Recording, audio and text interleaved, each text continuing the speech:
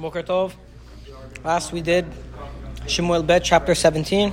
We finished the chapter, and by the end of the chapter, David is in Mahanaim, on the eastern side of the Jordan River, and he has his people, and a few interesting characters come out to greet him.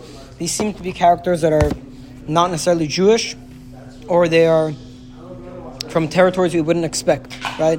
Like Shovi ben Nahash, Shovi the son of Nahash, Shovi ben Nahash. And we already came across Hanun ben Nahash. So seeing another son, Shovi ben Nahash, is interesting to us because Hanun was kind of mean to David. So now Shovi is being nice to David.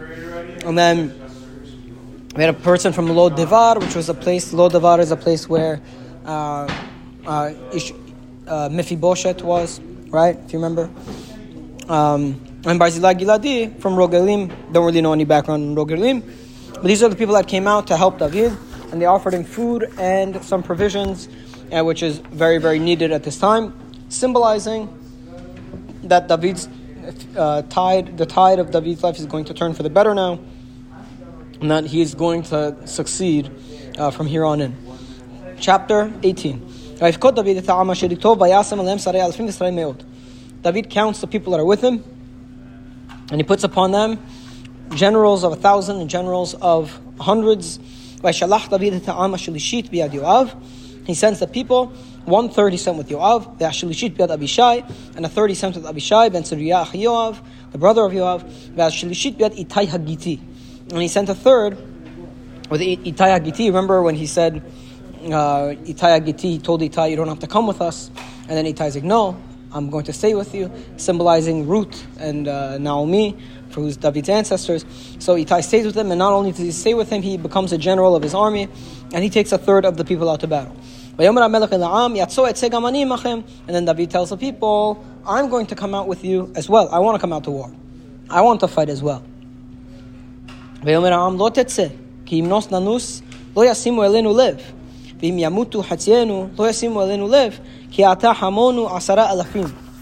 the people said to him, don't come out to war with us, because if we go, they won't care about us. And if half of us die, they're not going to care about the other half, because you are like 10,000 people. And it's better that you stay and help us from the city. What's their argument here? The Hebrew is a little bit, it's hard to understand what their argument is exactly from the Hebrew, but it seems to be something like, if you come out to battle, then we'll have a lot more to lose. If you come out to battle, they're going to be a lot more intense in their attacking of us. They'll kill all of us just to find you. If you don't come, then you could help us from the city. Now the Mefarshim say, what does it mean to help us from the city? Targum Yonatan says this. Targum Yonatan very often uses midrashic interpretations in his translation. And he says, it's better that you come and pray for us from the city to help us. Meaning, don't come with us and fight in battle. Just stay back and pray on our behalf. Barbanel writes in the notes, it says that since their goal is to go after David and kill David, the enemy.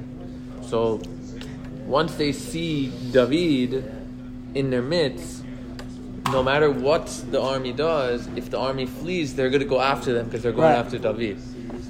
And vice versa, if they don't see David in the mix, they're not going to be fighting as hard, it seems like, because they don't want to kill these fellow Jewish people, right. They want to go after and take out David, whatever. Right. So that's what it seems like. So it's very interesting, because you're going to see 2 points on this. One, in the course of the battle, Yoav, when he sees the battle is completed, he's going to call the people to stop fighting for the same reason. He doesn't want to kill people excessively for no reason.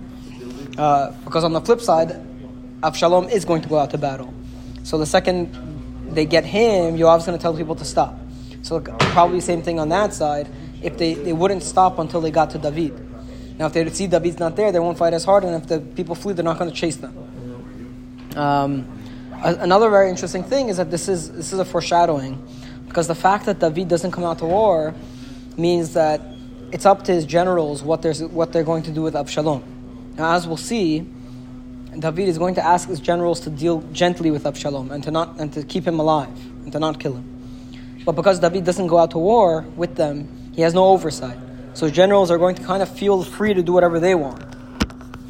And once again, we come to this issue that's kind of become one of like the subtle themes of Shemuel. Is Yoav really obedient to David, or is he doing his own thing?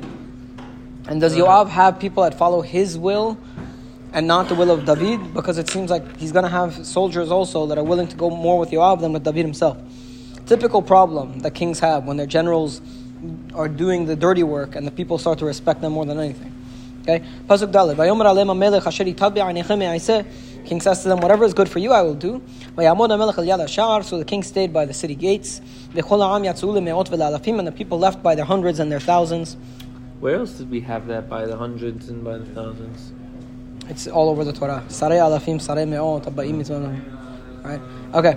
Pasuk He. Vaytzav HaMelech et Yoav et Avishai et Itai lemor.